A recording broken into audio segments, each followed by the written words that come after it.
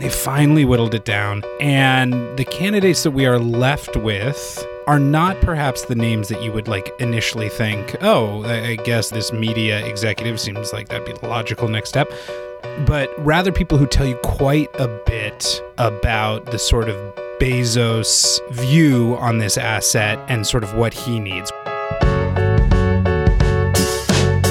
Welcome to the Powers That Be Daily, Puck's podcast focused on the intersection of Wall Street, Washington, Silicon Valley, and Hollywood, and the players who run it all.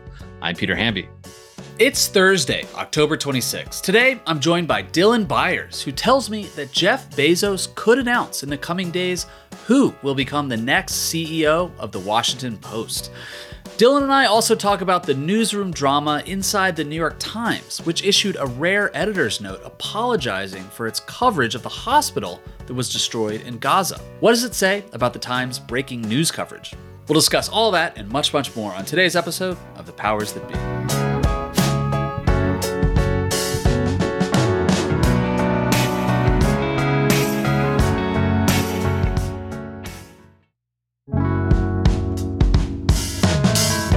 Happy Thursday, everybody. Welcome to the Powers That Be. I'm calling today Media Thursday because I'm joined by Dylan Byers. Dylan and I were in D.C. on Monday. Yes, we were. Back and forth across the country all the time. We were together in Cambridge a few weeks before that. Hopefully both of us are settled in Los Angeles for a little while. We have to fly across the country to spend time together, Peter. We can't do it here in LA because the traffic's too bad. We were in Cambridge for the event we did together at the Shorenstein Center, and somebody came up to us and was like, do you guys hang out together in LA? It's like, nope.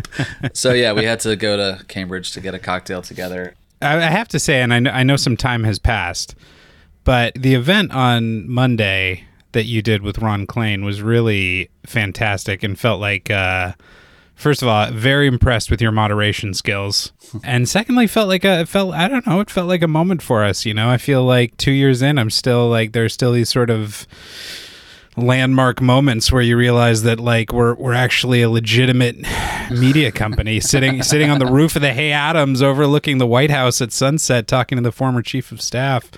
It was a pretty great event.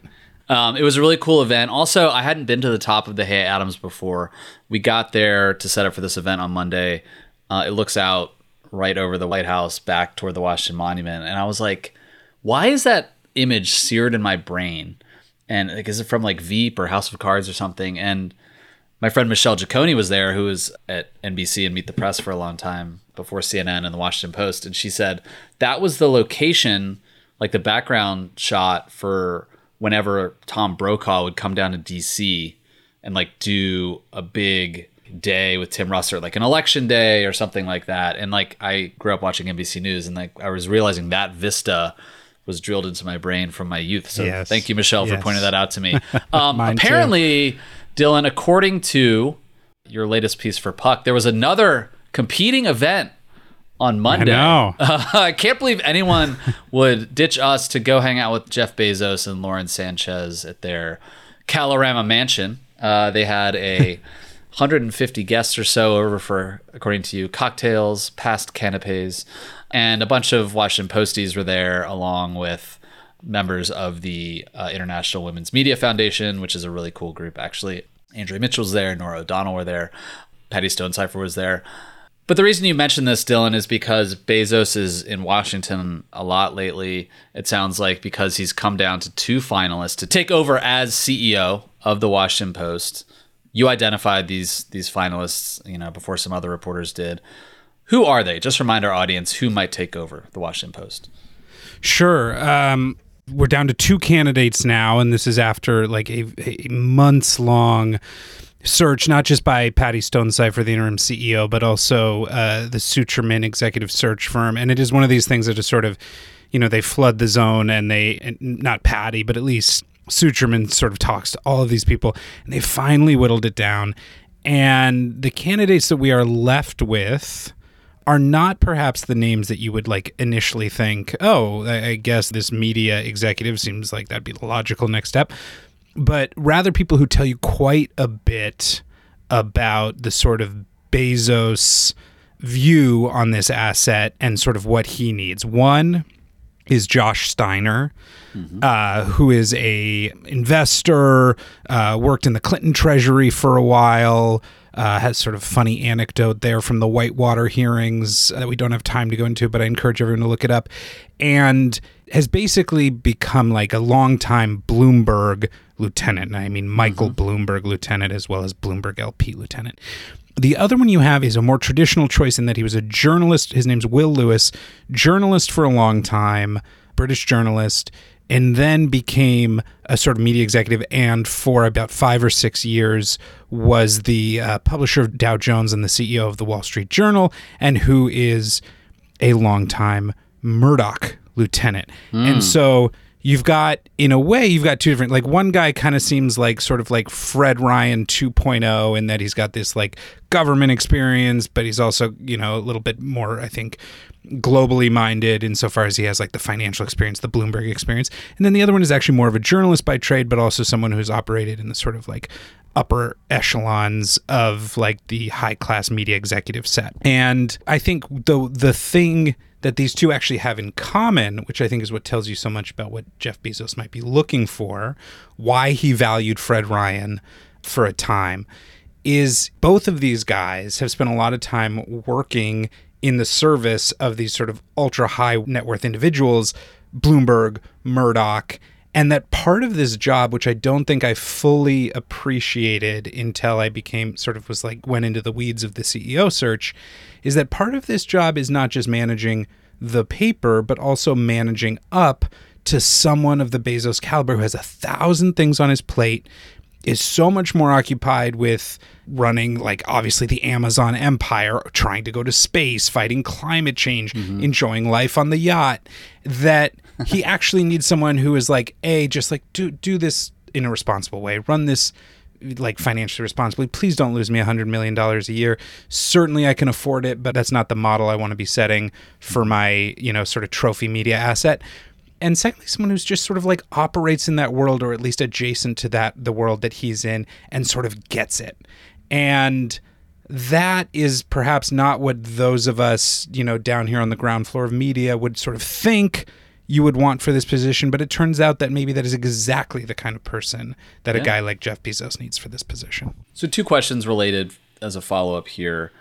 I'm getting the impression from you that Bezos does kind of want to be, generally speaking, like hands off, right? He's not necessarily getting involved in like certainly day-to-day news coverage, but also Q4 revenue decks or whatever. Yes. And then secondly, related to that, like what do you think as he heads into this decision, and according to your reporting, he'll make this announcement in the coming days, like what do you think he's asking each of them in these interviews?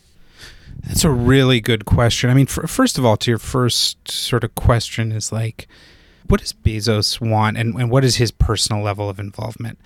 I don't want to suggest in any way, shape, or form when I talk about all the other things that are on his plate that he isn't excited about the idea of the Post being successful, or that he doesn't like owning the Post. I think he does. I think he feels good about this, and I think in an ideal world, he like looks back on those sort of turbocharged years of like the first Trump administration and Marty Barron at the helm. And when he could go out there on stage and say things like, yeah, we're going to become the new paper of record, and, you know, gets really excited about deciding what the slogan for the paper is going to be, democracy dies in darkness. Like, I think that he would actually genuinely like to go back to those days.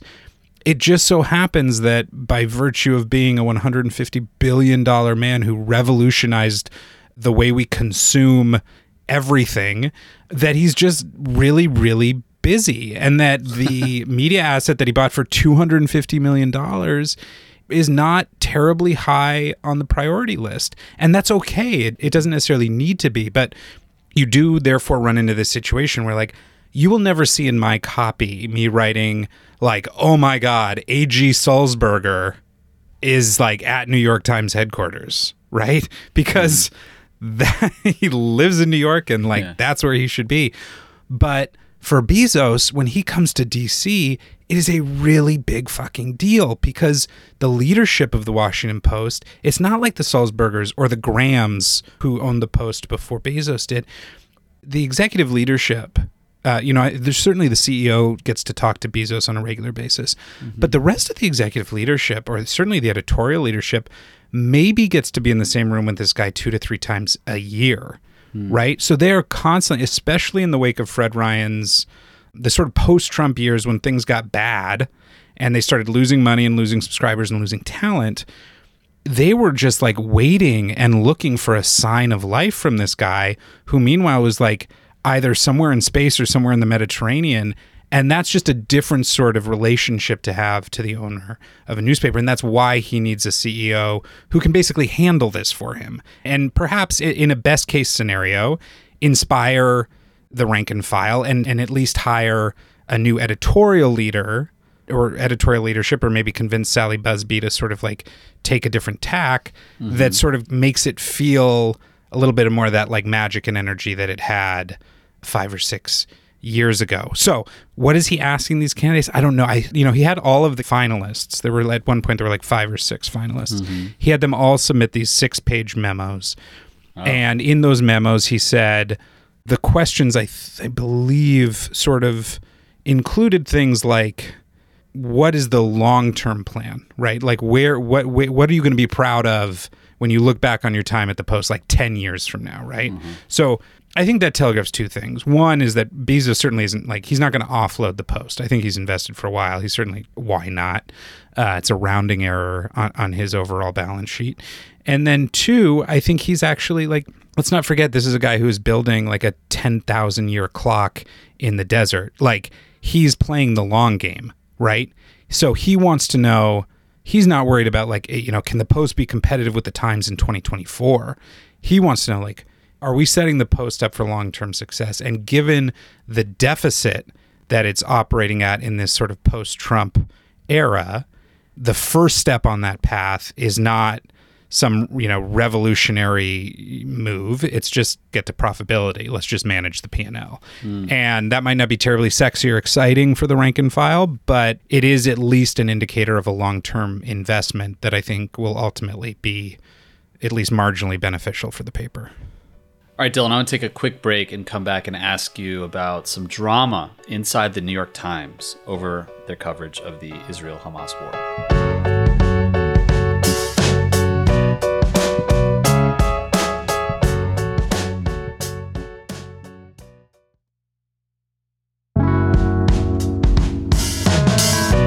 Welcome back, everybody, to The Powers That Be. I'm joined by Dylan Byers. Let's talk, Dylan, about the main rival for the Washington Post, permanent rival, permanently ahead in terms of audience and revenue at this point, the New York Times. They stepped in it, to put it mildly, about a week ago when 10 days after the terror attack in Israel by Hamas, a hospital in Gaza City was bombed, hit by a missile, something happened. The New York Times basically blasted a large headline across their website attributing the hospital explosion, which at first they said killed hundreds, to Palestinian officials. The IDF strongly pushed back on that. Multiple intelligence reports from a variety of countries basically sided with Israel and said that a missile was basically off course from Islamic Jihad. That's what blew up the hospital. Anyway, so New York Times, and this is what one of their first big mistakes of the Joe Kahn era, published an editor's note on October 23rd saying that they relied too much on Palestinian officials. In this case, that would be relying on Hamas, which, isn't exactly to be trusted.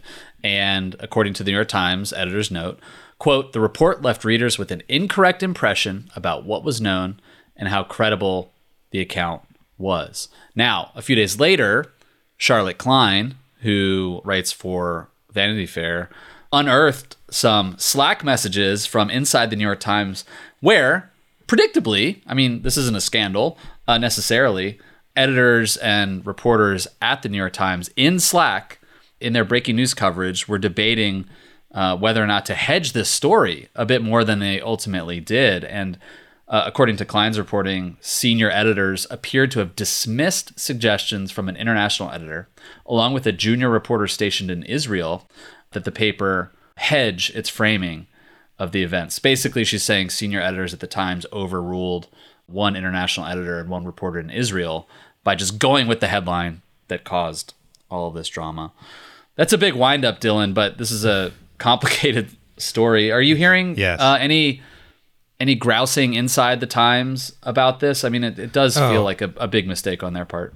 It's huge. It's a huge mistake. And look, they weren't the only ones to make it, right? A lot of news organizations made the same mistake. It is sort of telling about how much the New York Times occupies are thinking that they also just sort of fucked up and left the headline on for way too long. But the fact that like they're the ones who are catching the heat for this, and rightfully so, is that like they are sort of the gold standard now. And it was 10 years ago when every news organization blew the Supreme Court healthcare ruling. CNN's stature was a little bit higher, and they were the ones who took the heat for that, right? I think I have two takeaways here. One is the grousing that you mentioned. It is just so the New York Times in this day and age to have like their fuck up become this thing that just sort of like bleeds like for days and days and days and becomes this like story within, like Slack messages reminiscent of the infamous decision around the Tom Cotton op-ed to get rid of the opinion editor. Like, it's so Timesian to sort of take this and then like basically turn granted a big fuck up, but kind of turn it into like a week-long story with like a big apology, and then subsequent to the apology, the Slack messages come out and everyone's sort of debating it. And then you go to the Times website and they sort of have to, they're probably covering the claims by various governments and intelligence agencies about what happened here a little more aggressively because they feel the need to like really address what happened here because they know that they screwed up. And it's just sort of like, okay, it was bad and they should acknowledge it and they should take heat for it. At the same time, their ability to sort of turn it into something bigger by continuing to step on themselves is sort of funny. Mark Thompson, the new CEO of CNN, has this line that he's been telling people who are still dealing with like the PTSD of the Chris Licht years, like let's not be too scared of our own shadow. Let's not worry too much about like these sort of questions about correct journalistic practice. Like, let's just go out there and do our jobs. And in a way, like the New York Times been through it. Anyway, that's one small thing. People can disagree with me on that. The bigger thing that I sort of noticed here is this happened on the live blog that the New York Times does whenever it's like, they break into breaking news coverage and they throw up these live blogs, which I find to be incredibly useful, a great way to follow, whether it's I find them Hamas. To be useful, but also like kind of difficult to navigate, actually. Or how to separate it from like what their comprehensive reporting is. And again, I say that as somebody who like came up in the like quote unquote blogosphere. I do find it confusing sometimes. Yes. Well, so here's what's so interesting, to sort of paraphrase the famous quote about Netflix and HBO. I think we are at a moment right now when, and it's sort of fitting that Mark Thompson was once the CEO of the New York Times, now he's the CEO of CNN. I think we're at a moment right now where the New York Times is trying to become CNN before CNN can become the New York Times. And what I mean by that is that you've got, CNN has one huge advantage over the New York Times, which is video, live breaking news video from the ground. And they are showcasing that strength right now as we speak. And the New York Times is trying to with this live blog thing that they do during major breaking news events, they're trying to basically say, we can compete in this territory. And if you want to follow along, we will give you up to the minute news, and we will provide like some video, some 1.5 minute videos.